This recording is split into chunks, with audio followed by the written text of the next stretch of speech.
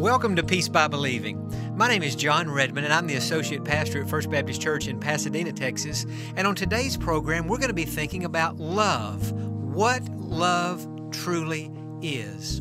You know, that word love is perhaps the most used word in the English language. We use it about everything. We say, I love apple pie, I love ice cream, I love chocolate, I love this person, I love that person. We just throw the word love out there all over the place. And yet when we really get to thinking about what do we mean by that? What is love?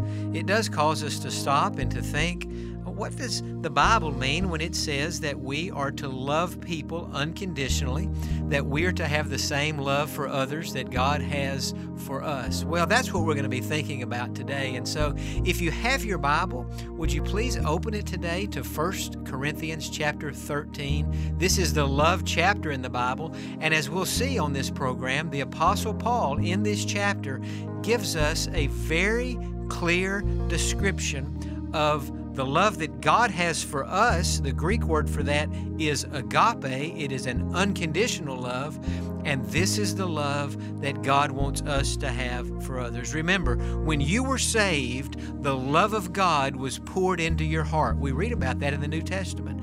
And so you have in your heart the same love that God has for you. And so in your relationships with others, you should be able to extend to them the same unconditional love that God has extended to you. Now, this is not always an easy thing to do, and we don't always do it, and we certainly don't always extend that love to others the same way that God extends it to us. But it's nonetheless there if we've been saved. So 1 Corinthians 13, let's think about what love really is. What is love? Well, the Bible is very clear on that. First of all, love is having a right heart attitude towards everybody else. Now, the fact is, our heart, we can be deceived by our own heart. In fact, in the book of Jeremiah, it says the heart is deceitful. And so we can fool ourselves.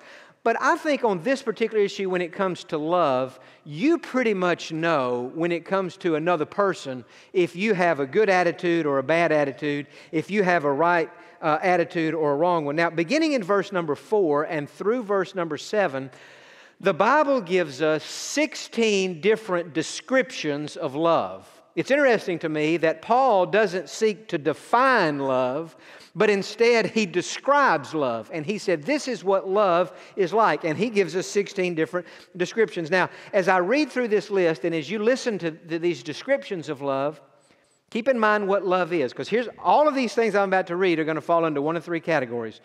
It's either an attitude that you have to another person, or it's an action that you express towards another person, or it is an aspiration that you have for another person. In other words, if you truly love somebody, you're going to want what is best for that person. And so as we go through this list, and I'm not going to say this one goes into this category and this one goes into this category, but just listen for attitudes, actions, and aspirations. Those are the three, and they all start with the letter A to make it easy for you, okay? Attitudes, actions, and aspirations. Can we say that together? What are they? Attitudes, actions, and aspirations. Now here is Paul's description of love. First, love suffers long. Some of your translations say love is patient. Love is kind. Love does not envy. Love does not parade itself, or love does not boast. Love is not proud, or love is not puffed up. Love does not behave rudely. Love does not seek its own. Love is not provoked. Love thinks no evil. Literally, love keeps no record of wrongs. Love does not rejoice in iniquity, but rejoices in the truth. Love bears all things, believes all things, hopes all things, endures all things. And then in verse 8, Paul said, love, this kind of love, never, ever fails. And so in that list, we have a description of what love is. First, it is having a right heart, having a right attitude towards everybody else. In other words, when you love somebody, you have a heart, you have an attitude that is free from resentment, unforgiveness, bitterness, grudges. It's free of all that. Certainly it's free of hatred. And that's what I'm saying. If you have those negative feelings towards another person, you know it's there. I mean, it's true the heart is deceitful, and sometimes and I guess we could even be deceived on this. But when it comes to love, I think you pretty well know if your heart is right towards somebody or it's wrong towards somebody. I know that. So if my attitude ever gets wrong towards another person, God convicts me of that pretty easily. And I know that that something's not right. And so the first thing that love is, even before we get into the actions and the things that we should do and how we should treat people, love is an attitude. And it is an attitude that is free of all that, and an attitude that genuinely cares about the other person. When you love somebody, you are able to see that that person, no matter what disagreements you may have had, no matter what it may have transpired in your relationship, you're able to see that that person was made in the image of God, and that God loves that person as much as God loves you. And that Jesus died on the cross for that person just like Jesus died on the cross for you. And so when our hearts are right, that's how we're able to see another person. And yet we would have to admit that some people are easier to love than other people. If you agree with that, say amen. It's true. I was home last night and my doorbell rang about 8 or 8:30, and it was my next door neighbor. And she said, "John, I just made you and my husband some fresh oatmeal raisin cookies, and it was still hot, the thing that she brought it to me in, the container." Now let me ask you a question. Do you think it's difficult for me to love her? Every time I eat a cookie, I love her more. If you're home and somebody brings you oatmeal raisin cookies, if that's your favorite cookie, it's not hard to love that person. Let me ask you this question. Do you think I get any credit with God for loving her? No. I mean, you think God looked down last night and here I am sitting there reading whatever I was doing, talking on the phone, and here comes a lady bringing me cookies, and I go back in the house thinking, I sure do love her and her husband. Well, God's not impressed with that. In fact, in Matthew chapter 6, Jesus said, if you love people who do good things for you, you're not any different than non-believer, than the pagans are. It's not hard to love somebody like that. Let me ask you this. What if I'd have been sitting home last night and my doorbell rang and somebody was there that I didn't even know, or maybe I did know them, and they said, "John, we just want to tell you, we hate you. You're the worst preacher we've ever heard, and we hope we'll never hear you preach another sermon in all our lives." Well, now if I love a person who said that to me, then I get credit with God. Because I would have loved somebody who was difficult to love. Now, that's an extreme example, but it makes the point.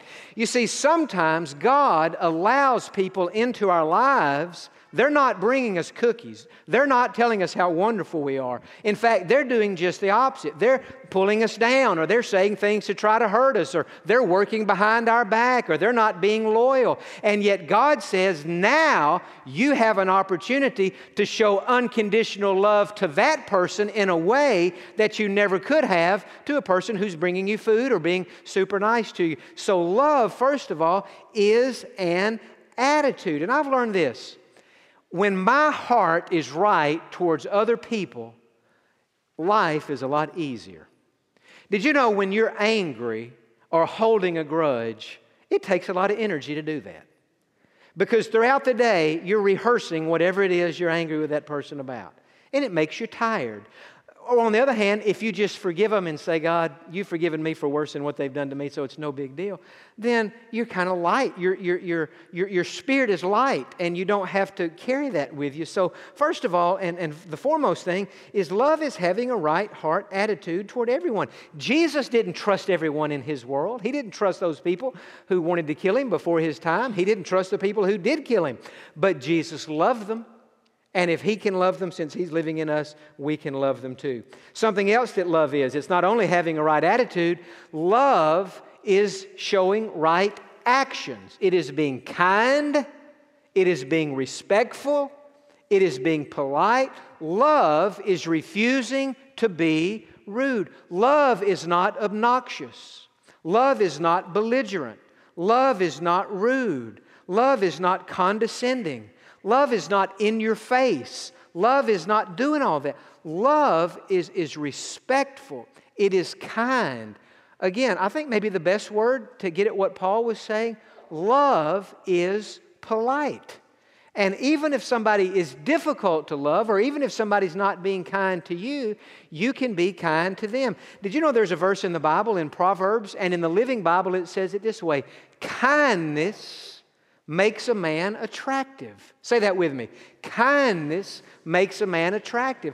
And so there are few things, there may not be anything that is a better reflection on Jesus than to be kind and respectful and polite to people even who are not treating you that way. And there are few things that are worse than being belligerent and in your face and obnoxious and just rude.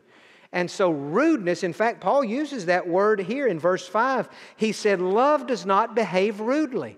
And so if we're rude, we're not walking in love. And then the final thing is, we've talked about love is an attitude, love is certainly it includes actions, and love is aspirations. Love is wanting what is best for another person. Love is not just saying, what's in it for me, or what's best for me. No, if I love somebody, my attitude is, what's best for you? Not what's best for me, what's best for you, and that's what love is. It is not selfish. It is always putting the other person first. Now, you still listening? Say amen. In verses 4 through 7, I said Paul gave 16 descriptions of love. Now, as we come to the end of this sermon tonight, I want to ask this question. I'm going to read this list again, but here's the question before I read the list. Could you substitute the pronoun I for the word love? Now, I'm going to try, when I read this list, Paul didn't use the word love 16 times. He used it, and then sometime he would use it once and have 3 or 4 things, and then he would use it again and have 3 or 4 things. I'm going to try to use the pronoun I 16 times. And as you follow along in your Bible, or as you just listen to me read this description of love, keeping in mind that love is the most important thing in the life of a believer. Here's the question. Could you put the pronoun I where Paul put the noun love? Here we go. I am patient. I am kind. I do not envy. I am not parading myself around, or I am not boastful. I am not puffed up. I do not behave rudely. I do not seek my own way. I am not provoked. I keep no record of wrongs. I do not rejoice in iniquity. I rejoice in the truth. I bear all things. I believe all things. I hope all things. I endure all things. Now, whether you could say, yeah, I can put I on all those, or whether you can't, or whether I can, or whether I can't, is another issue. Or I guess that is the issue, really. It's not another issue, it is the issue.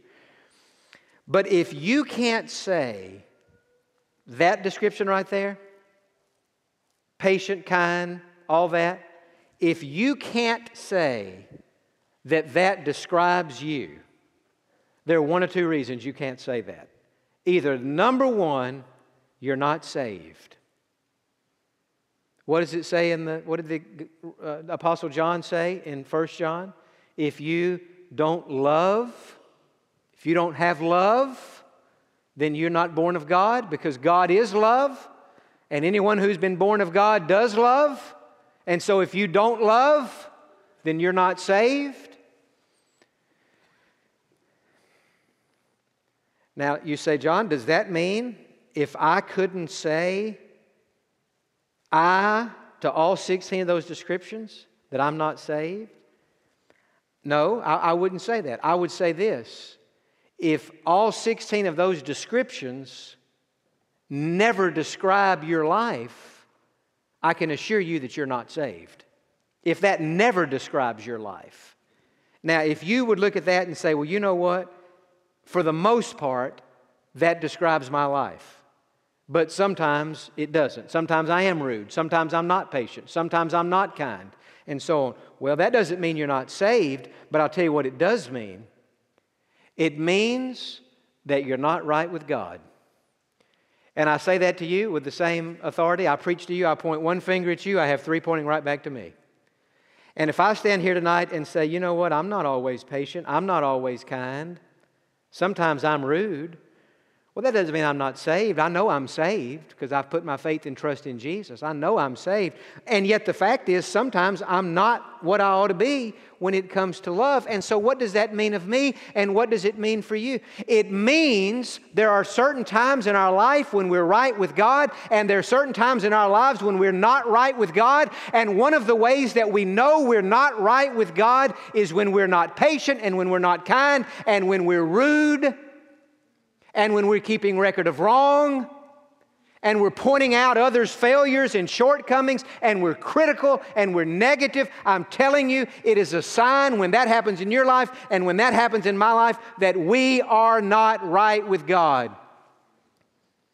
Because a person who is right with God, filled with the Spirit, walking in the power of God, should be able to put the pronoun I before all those things and say, yes, that's what I'm like. Now, what is this? What is the bottom line? The bottom line is the only way that you and I are going to be able to consistently walk in this kind of love is if we are walking consistently in the Spirit of God, if we're filled with His Spirit. What did Jesus say in John chapter 15? If you abide in me and I abide in you, you will bear much fruit. And so just know the next time you're rude, the next time I'm rude, the next time we're unkind, the next time we're not patient, the problem is we've stopped abiding in Jesus.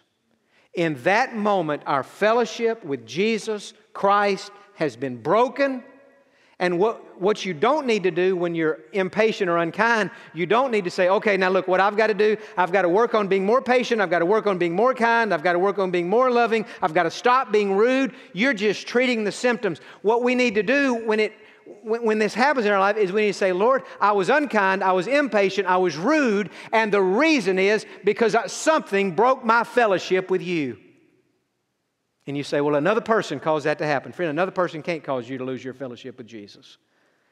You let that happen. But that was on you. And if I do it, it is on me. And so what I'm saying tonight, and more importantly, what God is saying is, when He looks down on the First Baptist Church in Pasadena, Texas, above and beyond everything, do we believe the Bible? Absolutely we believe the Bible. Are we trying to serve God as best we can? Yes. Are we anticipating His return? Yes. We should do it more, but we are anticipating it.